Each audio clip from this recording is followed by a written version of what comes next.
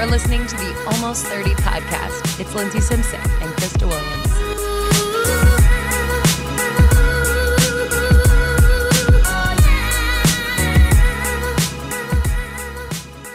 Welcome to the Almost 30 podcast, everyone. It's Linz. Hope you're having the best day. Welcome, welcome, welcome. If this is your first time listening, cool. If it's not, thank you. If you've written a review on iTunes, we see you. We've been reading every single one of them, and we're so grateful. If you haven't written a review, please head on over to iTunes, click on reviews, and then click on write a review. And if we are worthy of your 5 stars, we would love it. It helps us bring on more amazing guests, get amazing sponsors so we can give you guys discount codes and free shit. So head on over there. It helps us out a lot.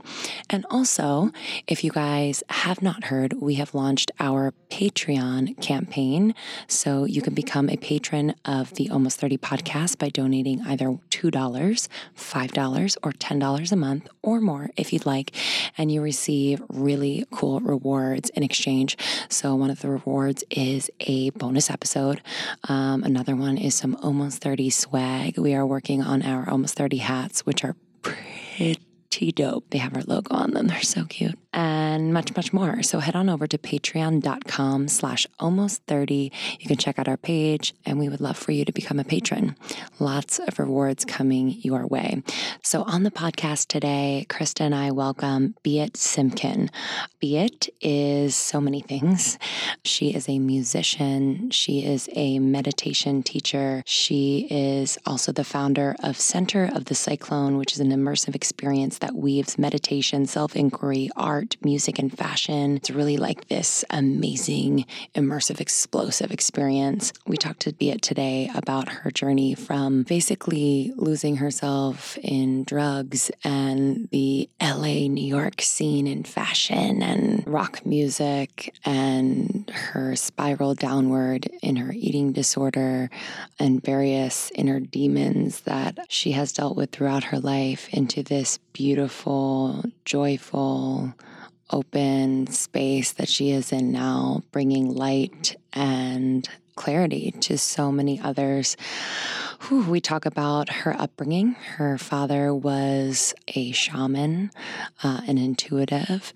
We talk about her experience with drugs and body image and how that brought her to this place now where she is traveling all over the world, spreading this like really smart, sexy spirituality to the masses.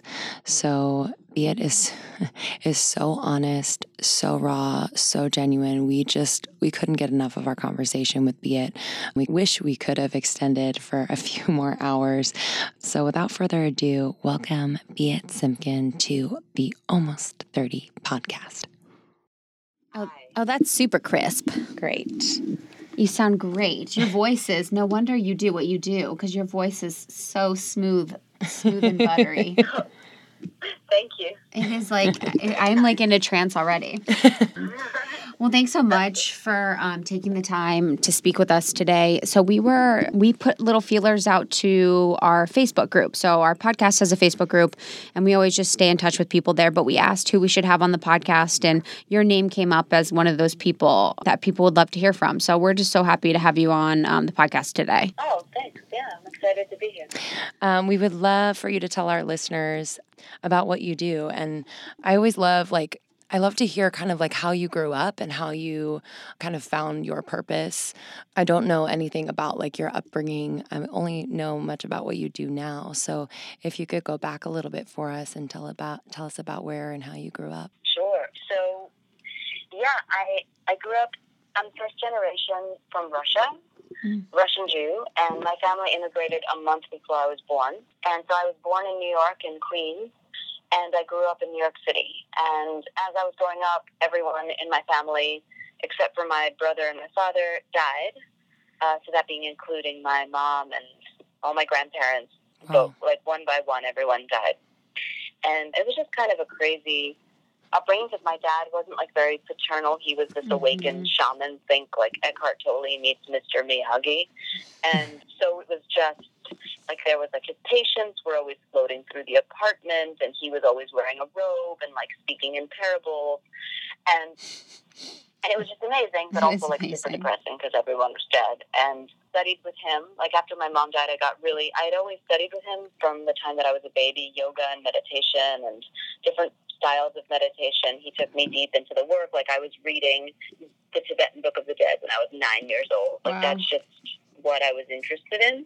And so my dad, after my mom passed away, like I just became heavily interested in the work. I didn't think I was going to follow in his footsteps, but I just wanted to know the meaning of life more than anything else. And then when I was 18, I got signed to Sony because I'm a singer, and I'll get to like how that ties into what I do now. But I got signed to Sony and like got toured around in limos, and then like the album got shelved, and I ended up shaving my head and touring the country by myself with no record label after that.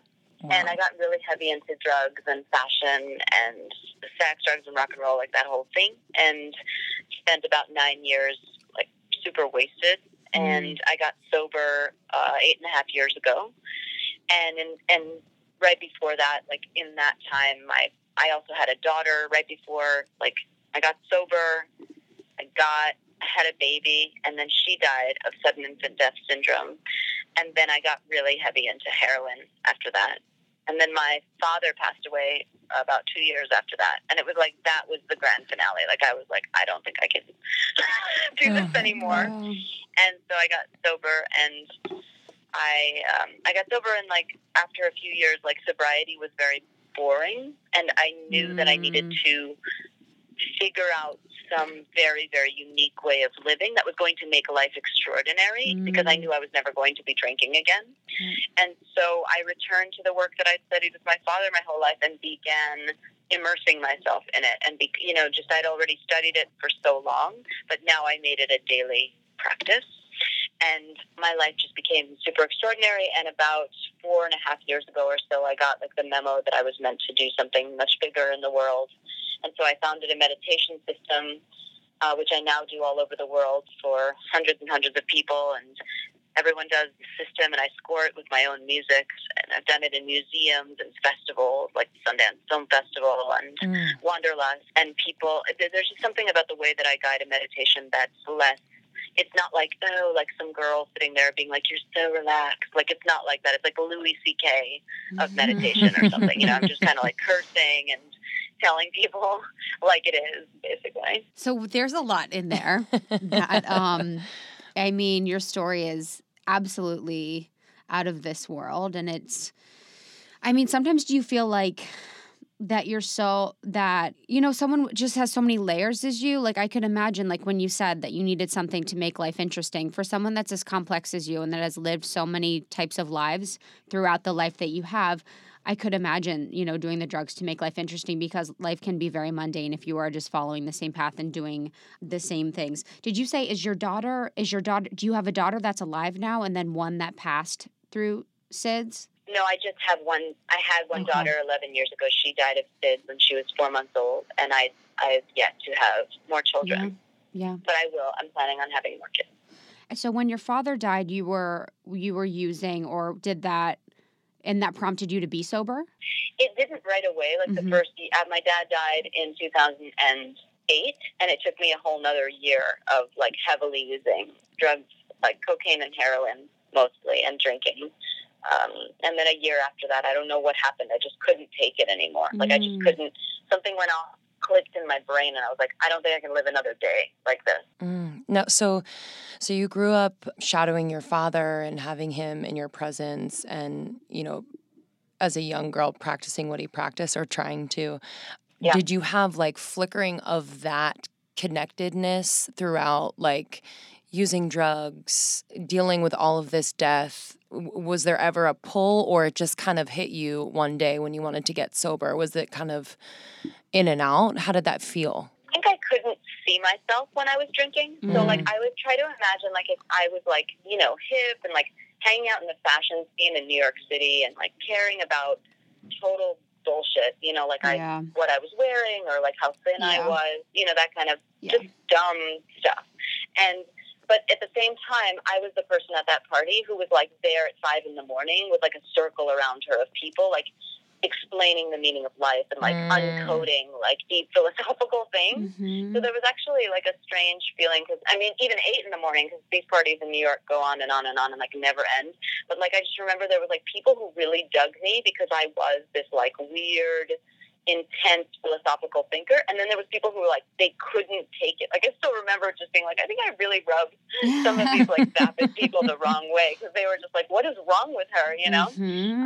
They're so like, we just want to talk about clothes. Who I was, what? They're just like, we just want to talk about clothes. Yeah, they were like, we want to talk about the cocaine, and I'm like, exactly. You know, there's Yep. something more interesting. Like, yes, it's cocaine. It is still cocaine. Yes. All right. You did another line in the bathroom. We're still here. Yeah, you're still hot. Good for you. Yeah. So yeah, I think I just saw myself like when I got sober, and I started doing this work. You know, this stuff that I'd studied with my father my whole life, which is like based in this thing called Fourth Way Principles, and I just immersed myself in it, and something happened where I was able to propel out of my body in a meditation format that I use called divided attention, and I was able to see myself from above, and it was like I had a lightning strike. Like I was like, oh shit, like you're not at all who you think you are. Like you don't look like what you think you look like. You aren't who you've always thought were. You're someone completely different. And I just kind of woke up to who I was. Who did you think you were? I think I thought I was like insecure, and I thought I was like, because I wanted to fit in my whole life. I wanted to be like a blonde white girl. And not that there's like I just love blonde white girls, but I just really wanted to be that so badly. Yeah. And I was like this little tiny brunette. And I think that it was more, not just in the way that I look, but I realized that I'd possessed a kind of wisdom, and that my shame around that wisdom needed to be let go of. Like I was really ashamed that I was like this little brunette, wise, like Yoda type person, you know? And I was like, I don't want to be that. And then I really saw her in all her glory, and I kind of fell in love. I was like, okay, fine. I'll be her. And it's like you almost came back to the person you were when you were young, you know, like when you were with your father and studying with your father, you were still that like, you know, small brunette girl that had this knowing and wisdom, you know, and then kind of it maybe, and, you know, I'd love for you to fill in the gaps, but it kind of feels like you lost your way or just took a divergent path and then came back to that when you got sober and when your father passed, and now you're actually sitting in that knowledge and that Yoda presence. It is similar to that. I mean, I think I did return, but on some level, yeah, I think we all go through that journey of getting lost and forgetting who we truly are. And I guess I am back.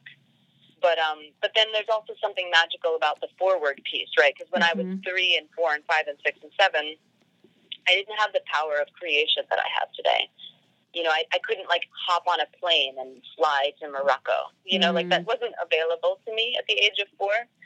And I feel like there's something to be said for being an adult with the wisdom of a baby, because then you can like make art and create events and travel the world and fall in love and like inspire millions of people with thought.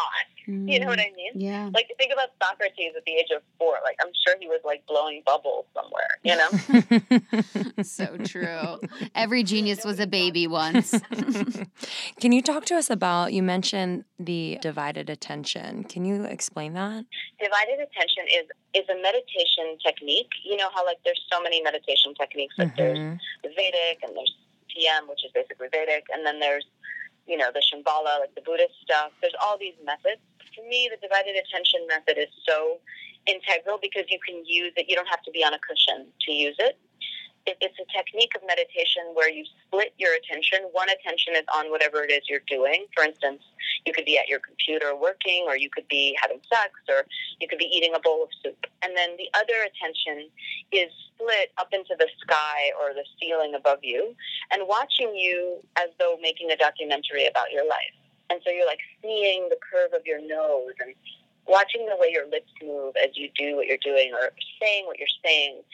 And I also like to speak about it as like one attention on your soul, because I feel like our soul is like the one part of ourselves we pay absolutely no attention to, and then we wonder why we feel depleted. So floating to the top of the room and seeing yourself from above, again, it's divided. So it means like you don't just do that, because then you turn into like weird airy-fairy You got to kind of do both simultaneously, which is tricky. It's not like, okay, like as soon as I give people that direction, they're not like, got it. Yeah. Some practice. Cool. What's next? Next, yeah, I'm a master. Yeah, they're like, I'm going to start teaching these online too. That's amazing. I've never heard of that. I want to really dive into your meditation and like everything with that but I just want to go back for a minute just because of your story is literally so extraordinary. So what was like a point in your life when you were, into music and you were into fashion and kind of in the drug scene where you were like, I don't know, where you just were like what was that point like where you said no more? Like what was that day like? What did it feel like where you had the moment where you said, I'm not going to do this anymore. This isn't for me. And you became sober? Because I feel like that seems to me like it pulls people and it's very hard to get out of. I think that it was like getting so dark, I was not like, I didn't have, what's it called? Like my father was an awakened shaman. And I remember like before he died, he said to me like, I will die. And he didn't know, like he knew when he was going to die, but I didn't know when he was going to die. He died of a heart attack very suddenly, but he had told me for years, like, I'm just going to die very suddenly. I just want you to know that. Like, it's not going to be like an illness. Like one day I'm just going to die. Wow. And he knew, and he was like, I know the date, I know the time. Really? And I can't tell you. And I was like, okay. Oh my God. How does that feel as a child? Yeah. Or as a young adult? Just kind of like, he was just so present, and I felt so honored to have him as my father. I was happy for him. Like, he figured it out. He was like, I'm going to be drinking vodka, I'm going to be having sex, and then I'm just going to die. And I was like, that sounds great. Like, do it, And he didn't kill himself. Like, he just had a heart attack. But he said he spoke about, like, not aliens, but kind of like altered consciousness of being. And he was like, they will come and take me when it's time. That's how he spoke about it. And he died, and like he left me with, he was like, I will leave you with no money, because he had no money. And then he was like, but I will leave you with so much love. And so like I was left on this planet with so much love. And I was basically like the most ungrounded person you had ever met. Like my best friend, Paul Sato, who lives in LA, you guys should totally know him or interview him sometime. He's amazing. But I remember he like said to me when I got sober, because I was a DJ for 8 years, and we were like in the DJ booth together, and he was like, yeah, before you got sober, you were like the most confusing person I knew. Like you couldn't even finish, like you'd say really interesting, obscure things, but they couldn't tie them together in a way that made sense. Like you were just like, so, those people who are like, maybe they're tripping on ayahuasca every weekend or something, but they're just not fully there, And that was me. And so then when I got sober, he was like, you are the most fucking, he was like, you make so much sense. Like, he's like, it's making me crazy. Like, he's like, you go from point A to point B to point C, and then you get to D. It's like, it's nuts.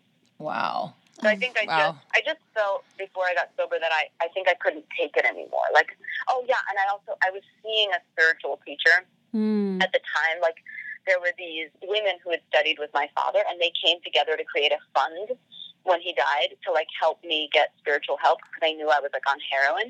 And so there's this spiritual teacher that I was seeing, and she said to me, hey, like, what do you think life's going to be like in 10 years? And I was like, I don't know. And she was like, well, what do you think? I mean, given what you're doing right now, like the heroin and the cocaine every day, like, what do you think is going to happen 10 years from now? And I was 29 at the time. And I looked at her like, when you have like those aha moments, and I looked at her and I said, wait a minute. Yeah. I said, are you saying that if I don't change the way that I'm living my life, I'm going to be just like this at 39 and like 39? I'll be, I was like, I'll be 40 and I'll be just like this? Yeah, you're like, no. And she was like, yeah, that is what I'm saying. And I was like, oh, fuck. And all your friends are like, we've been trying to tell her this all along. Wow. Yeah, I guess it was vanity. Vanity got me sober, because I was like, I do not want to be like that 60-year-old woman with the wine at the party, like sleeping with younger boys and being disgusting, Totally. Did you go to rehab, or was it? I went to a 12-step recovery program, but I didn't go. And not that I would have even had the finances to go to a rehab, but 12-step recovery really worked for me, and I did the meetings and I did all the work. And then so I'd like to talk about your work now, moving to a little bit to your work now into meditation, just as a background. So our listeners, women between their 20s, 30s, 40s, they're living all over. They maybe meditate or they maybe have an idea of meditation. So I'd love to kind of educate them about meditation, the benefits, how you meditate, what meditating has done for you in your life, and sort of what that could bring to their lives. Because I know the power of it. I mean, I'm sure, we all meditate in different ways, and you probably meditate much differently than me, much more deeply, etc. But I'd really love for this episode to kind of focus around how we can raise the vibration and the consciousness of our listeners through meditation. Sure.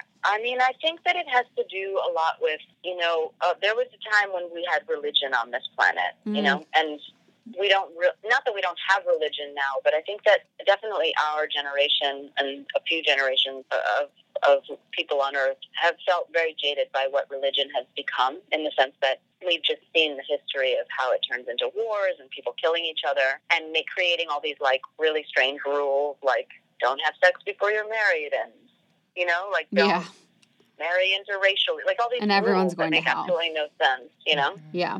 And so I feel like meditation is this beautiful practice that speaks to the real meaning behind what religion's intention was, which is that we are a trinity as human beings. We are not a duality. We are not just our mind and our body. There is something else going on. There absolutely, positively is something else happening. And you know that. Once in a while, serendipity occurs, and, your life gets saved. I've had several near-death experiences, not like white light, where I've come back from the dead or anything, but literally, I, knew that I was going to die and somehow, managed not to, Can you talk about one of them? Yeah, I can't. I mean, it's an amazing story.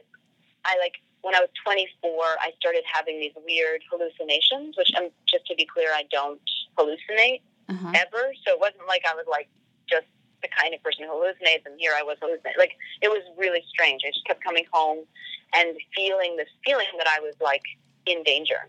Huh. And there was a strange, I don't know if it was a shadowy figure in my room, but I was just seeing things.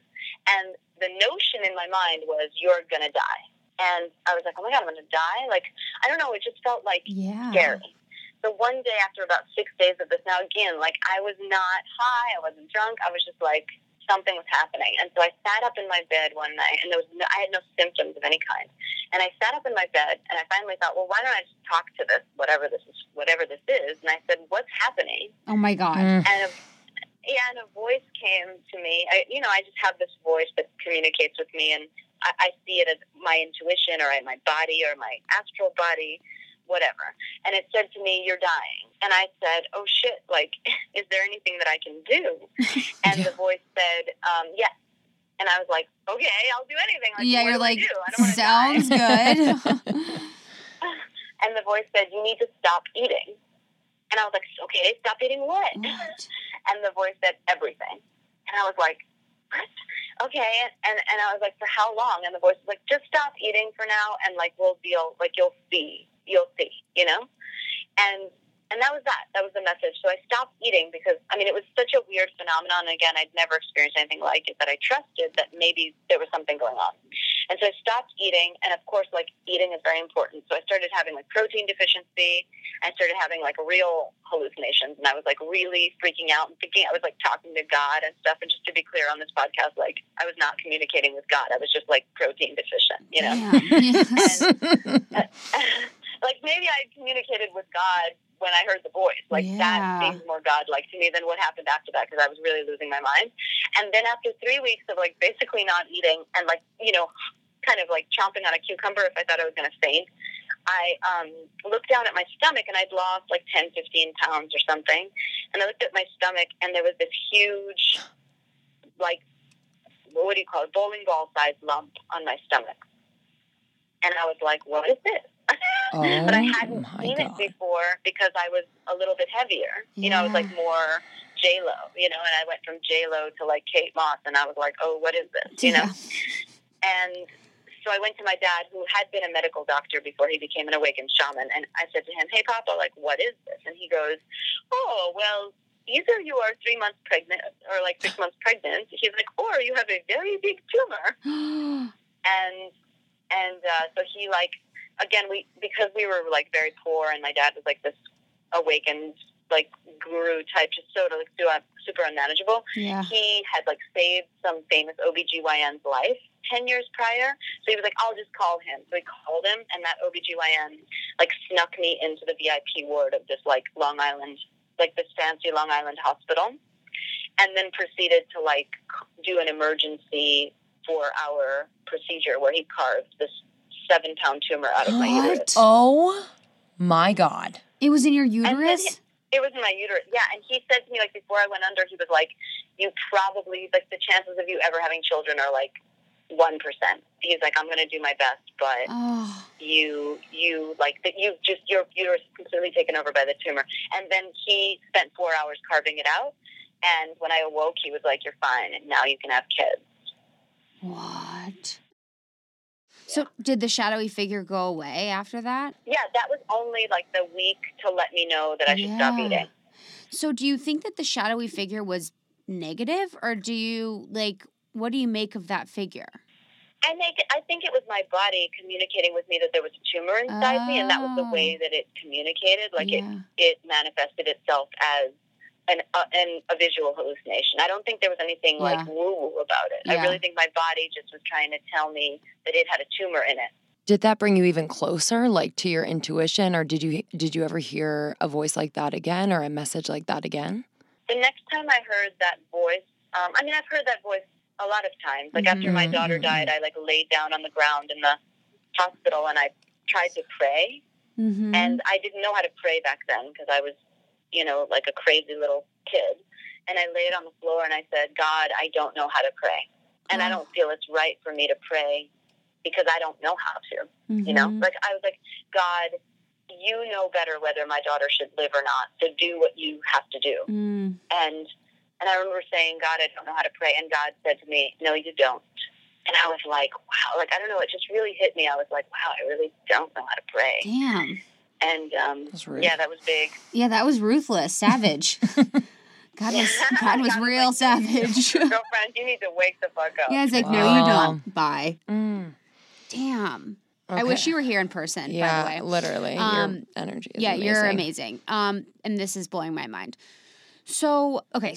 So back to the meditation, the piece. So we talk about the importance of meditation. Can we talk about your meditations, how you meditate, or how you lead people through meditations? Sure. So I do several things. I myself meditate for 30 minutes a day, which just means that I sit in silence for 30 minutes. I light a candle. I buy fresh flowers. Sometimes I incorporate like some poetry or some art into the meditation to kind of infuse a safe space for my soul to come in. And because the soul is like not a thing that really feels comfortable in this crazy world. That's why we need to create conditions that make it safe for the soul to enter. Love that. And when I guide others, if it's a private client, like I take them through like a very intensive inventory of what's blocking them from their contact with their divinity, with their like holy self within themselves. Because usually people, when they start meditating, will find that their life first becomes more difficult. It's not like you just start meditating and all of a sudden you're like, wow, I'm like Superman. Like it's more like you meditate and you were like, wow, I have like a smoking problem. Or you'll be like, wow, like I eat too many donuts. Or because meditation makes you aware of what it is you're doing to separate yourself from your divine self, from your true self. So that's one thing. And then if I do big groups, when I do like the huge meditation experiences that I hold, I have all my participants participate in the system that I founded called the Center of the Cyclone series, where they do an ancient Sufi eye-gazing experience, and I score it with my music. So like I'll blast my music, and they'll gaze into each other's eyes in a very specific way, and I hold the space for that to happen.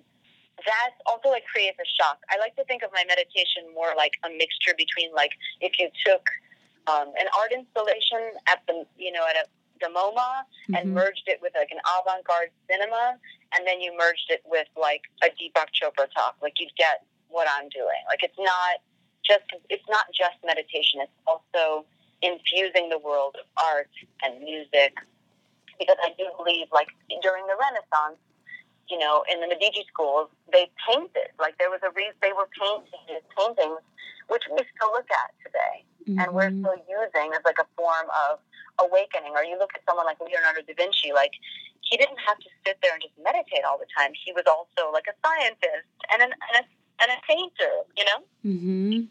Can you talk to us about the Center of Cyclone that you started and how that's different and like how it is an immersive experience? Center of the Cyclone is it's a meditation experience. So it's kind of like using the world of art, meditation, and I'll do experiences progressed by a certain fashion designer. Mm-hmm. And then I'll blast my music, and then sometimes there's a lighting installation around us, or we'll be in a museum or an art gallery. Like, I just did an event at Paloma. And so people will gather. I'll take them into a state. I'll give a talk, and then I'll do some very simple meditation exercises. And then the grand finale of the Center of the Cyclone experience is this ancient Sufi eye-gazing experience. And the blasting of the music makes it feel more like you're inside of a music video than you're at, like, it doesn't feel like being at a temple in India. It's different. Do you play your music during that time? Yeah. And has music been, so it seems like when you were young, were you also into music? Yeah, I came out I literally came out of my mom's belly and started singing instantly. Yeah, it's like it's almost that's been such a constant in your life, like through even, the darker, quote unquote, darker times. It seems like that's been like a constant in your life. Can you talk a little bit about how music has impacted you and sort of what you think that relates to spirituality in your life? I mean, I've been blessed with a voice that carries the power of emotion. Like, it flows through me. That is so true. When I sing, things happen. Like, something comes through me. And so it's a very intense thing. It's hard to really put words to music, right? Because music is literally the sound of the universe occurring. Yeah. And I guess I just take it very seriously. Like, to me, music is meant to be, it's a sacred animal, and for me, I don't know how I got so lucky that I got to merge the worlds of spirituality and meditation and music, but that is what I do, and I feel so blessed because I don't think I would be complete if the music wasn't a part of it. Now, so you're based in New York, right? Yeah. So both Krista and I lived in the city for a while. And how do you navigate a big city, all the noise, both literally and figuratively? I know a lot of our listeners live in big cities, and just sometimes it's easy to get lost, spiritually lost too. So do you have like daily routines or mantras or practices that keep you grounded as, everything's just a little bit chaotic around you? Yes, so much. Aside from the meditating half an hour a day, then I also do divided attention for most of the day. And I also, interact with other awakened people. I feel like it's really important to have a community and to be around people who inspire you. I have an incredible partner in life, my fiance, and he inspires me. He also meditates, like he meditated before we started dating. So I think it's good to find partners, and it's good to find crew that have similar beliefs, because the truth is the lower consumes the higher. So if you aren't fighting like your fucking life depends on it, you're not going to stay blissed out. Like, bliss is not yours. Bliss is something that you need to put effort towards, because we have, and I'm writing a book, so that my book agent's working on that right now, but my book is going to talk about the laws that are working against us. Like, on this planet, we have at least 48 laws on any normal day working against us having an awakened experience. So even if you're like the Buddha, you have a lot of laws working against you. And so as actually somebody who has had a lot of awakened experiences, I have less laws than the average person. But that doesn't mean that I have less laws naturally. I had to work really hard to get to this place, and then I have to continue a daily maintenance to maintain that freedom. What are can you talk about those laws? So what are some of those laws and like examples that people have that they have to abide by?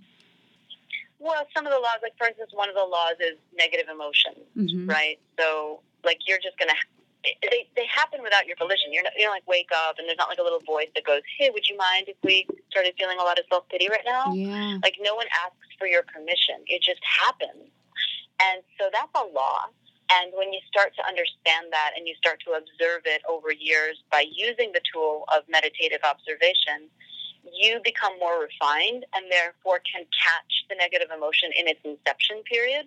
So like there was a time in my life where I would feel a negative emotion and then 2 days later I was like in full on misery and depression. You know what I mean? But now today I feel like a negative emotion and I'm like, okay, I'm there when it starts being born.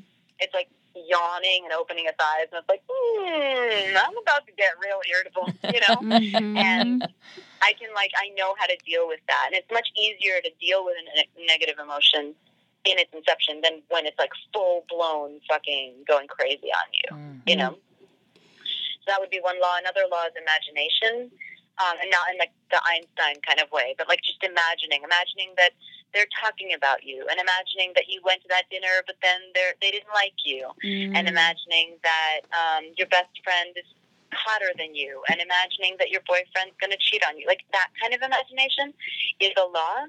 And so noticing that we spend such a large percentage of each day imagining things that aren't real, and being able to separate yourself from that is also another meditation practice, right? That's knowing these laws, and I think that's why my book is going to be useful, is when you know what these laws are, you can separate yourself from them more easily. If you don't know that imagination is killing you, you can't stop it. Has anyone ever written about those? I've never heard anything like that. No, they haven't. I mean, there's a few like very unknown books that like 100 people have read that my father passed down to me. But yeah, I'm one of I feel very much like a pioneer of this work and bringing it to our crowd and to our demographic. I love that. Yeah, we'll have to have you back on to talk about your book when it's ready. This is random. Yeah. Have you talked to your dad since he's passed? Like you've had him visit you or anything like that? No, I don't,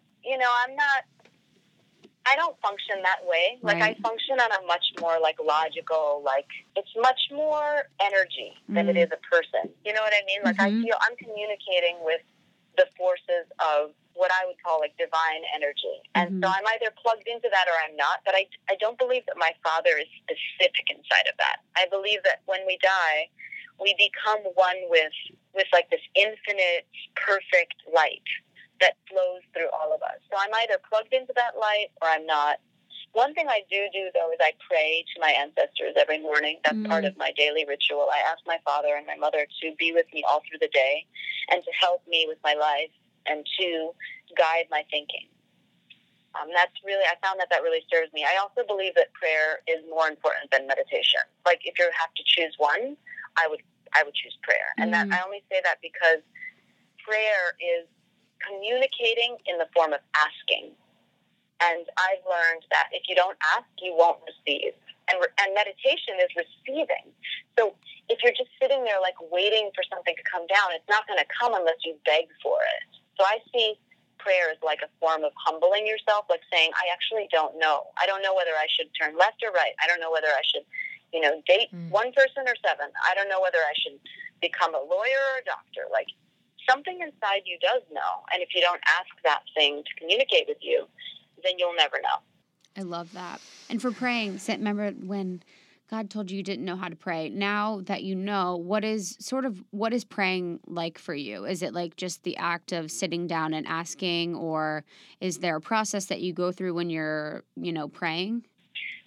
Yeah, I'm so grateful today. I do know how to pray. Prayer is not like shopping. It's not like writing a list for Santa Claus where you're like, and then I'd like $1 million, and then I'd like, I think that's awesome. That's like vision board. You want to make a vision board? Great. But like prayer is really more about, please help me to surrender my fake self so that I can be completely surrendered to what you would have me do on this planet. There's seeing yourself as a trinity and imagining that you have a body and a mind, and then there's a part of you, a sacred, invisible, beautiful part of you that's made out of pure light. And some people call that God. I'm not religious, but I just believe there's a part of me that is invisible, and that is the part of myself I communicate with. So I say, please guide my life. Please tell me what to do. And that's the same thing that said to me 4.5 years ago, oh, by the way, you're a spiritual teacher. And I was like, wait, what? I was like, first of all, I'm not 60. Second of all, I don't have a beard. Third of all, I'm not a man. Like, how am I a spiritual teacher, you know? And the voice was like, I'm just here to, relay information. Like, I'm not here to chat. So bye. No. You know? Wow. You're like, damn it. And how do you teach your students to get quiet? I think people get so frustrated in the process of meditation. They're not quite sure if they're doing it right. How do you guide them to release all judgment and just get quiet enough to maybe receive that message? Because a lot of our listeners are either beginner meditators or have never meditated. Well, this is why the laws are so important, because it's like, I can't teach someone how to be quiet. What I can teach them is what's making them so irritated. And if they can start kind of chiseling away, I see it as we are the David, the statue, the David, but we're also the artist chiseling away to get the David out. We're both of those. And so you need to learn how to chisel away so that you can find out who you are. Underneath all the bullshit, underneath all the imagination and the negative thinking and the suffering and all these things that we love so much is the real us. And I've discovered the real me, and I don't suffer because the real you doesn't suffer. I love that. Wow. So I guess then when I do speak to my students, I just say buckle down, get ready, because get ready to look. Get ready to see how full of shit you are. That's the first step. It's not now just relax. That's crazy. That's not even possible. Damn. Okay, last question about that. So the inventory thing, so related to that. So what is some of the bullshit that comes up for people that you've seen? What could people expect their bullshit to be that's coming up for them? Most people are addicted to a lot of different ideas. They're addicted to the idea that they're not enough. They're addicted to the idea that they don't deserve certain things. They're addicted to the idea that they can't find what they actually want in life, so they settle. People are often liars, and they don't know that. Everyone around them, they're hiding their true personality. They're not vulnerable. They're not authentic. They're afraid to connect. People generally build strong, beautiful artifices, to kind of come out like a kabuki, Yeah. And they come out into the world, and they know their kabuki. They know their kabuki real well. And by working with me, I help them to see that the kabuki isn't working. It's not serving them. And so to kind of look to see how they can be more authentic. And then on a general life level, people generally don't make as much money as they'd like. They generally don't date the people they actually want to date. They cheat on people, or they find partners that cheat on them. They have shitty relationships with their friends where they gossip behind their back.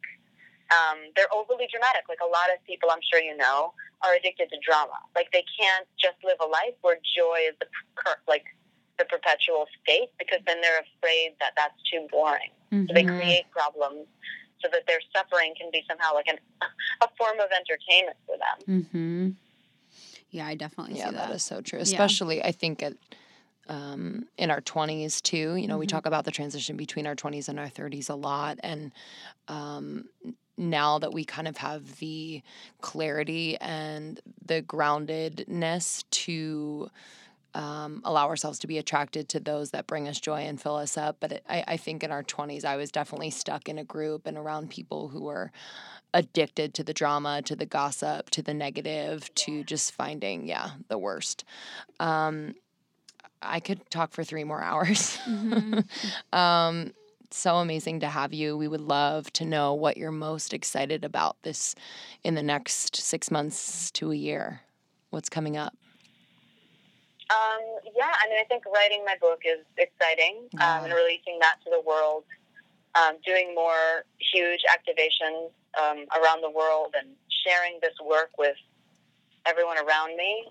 That's really exciting to me right now. Maybe getting pregnant in the fall or in the winter. That's exciting too. Ooh. That's amazing. And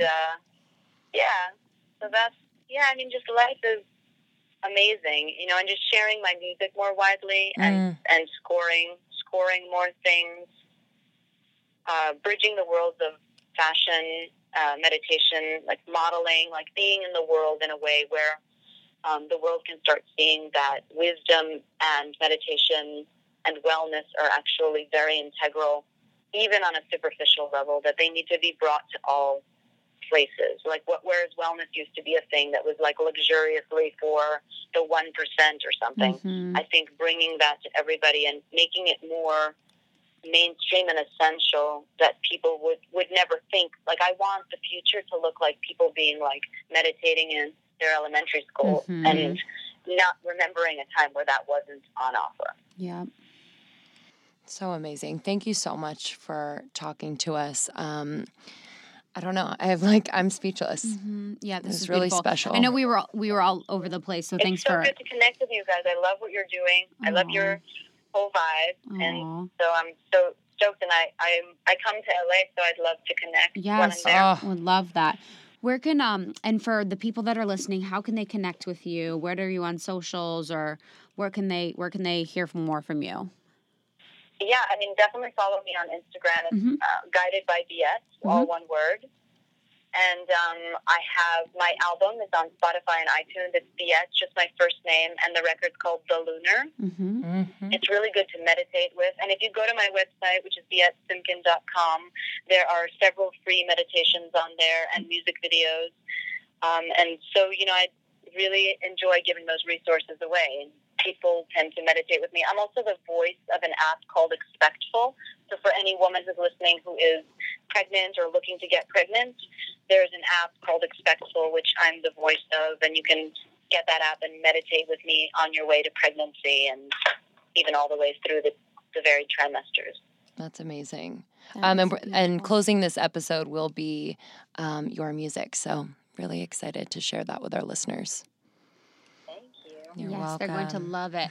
Thank you so much, Biet. We'll link everything in our show notes. We're excited to see you when you come to LA. We can't wait to meet you in person, and we know that everyone is just going to love this episode. So thank you, Almost 30 Nation. We will see you next week. Thanks, Biet. Thanks, guys. Have a great, great day. Oh, you as well. Bye. Bye. Bye. For what I know is death, for all I know is death.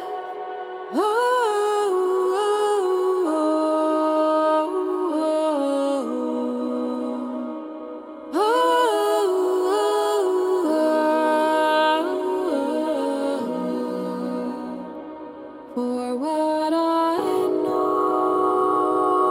is good. For what I know is good.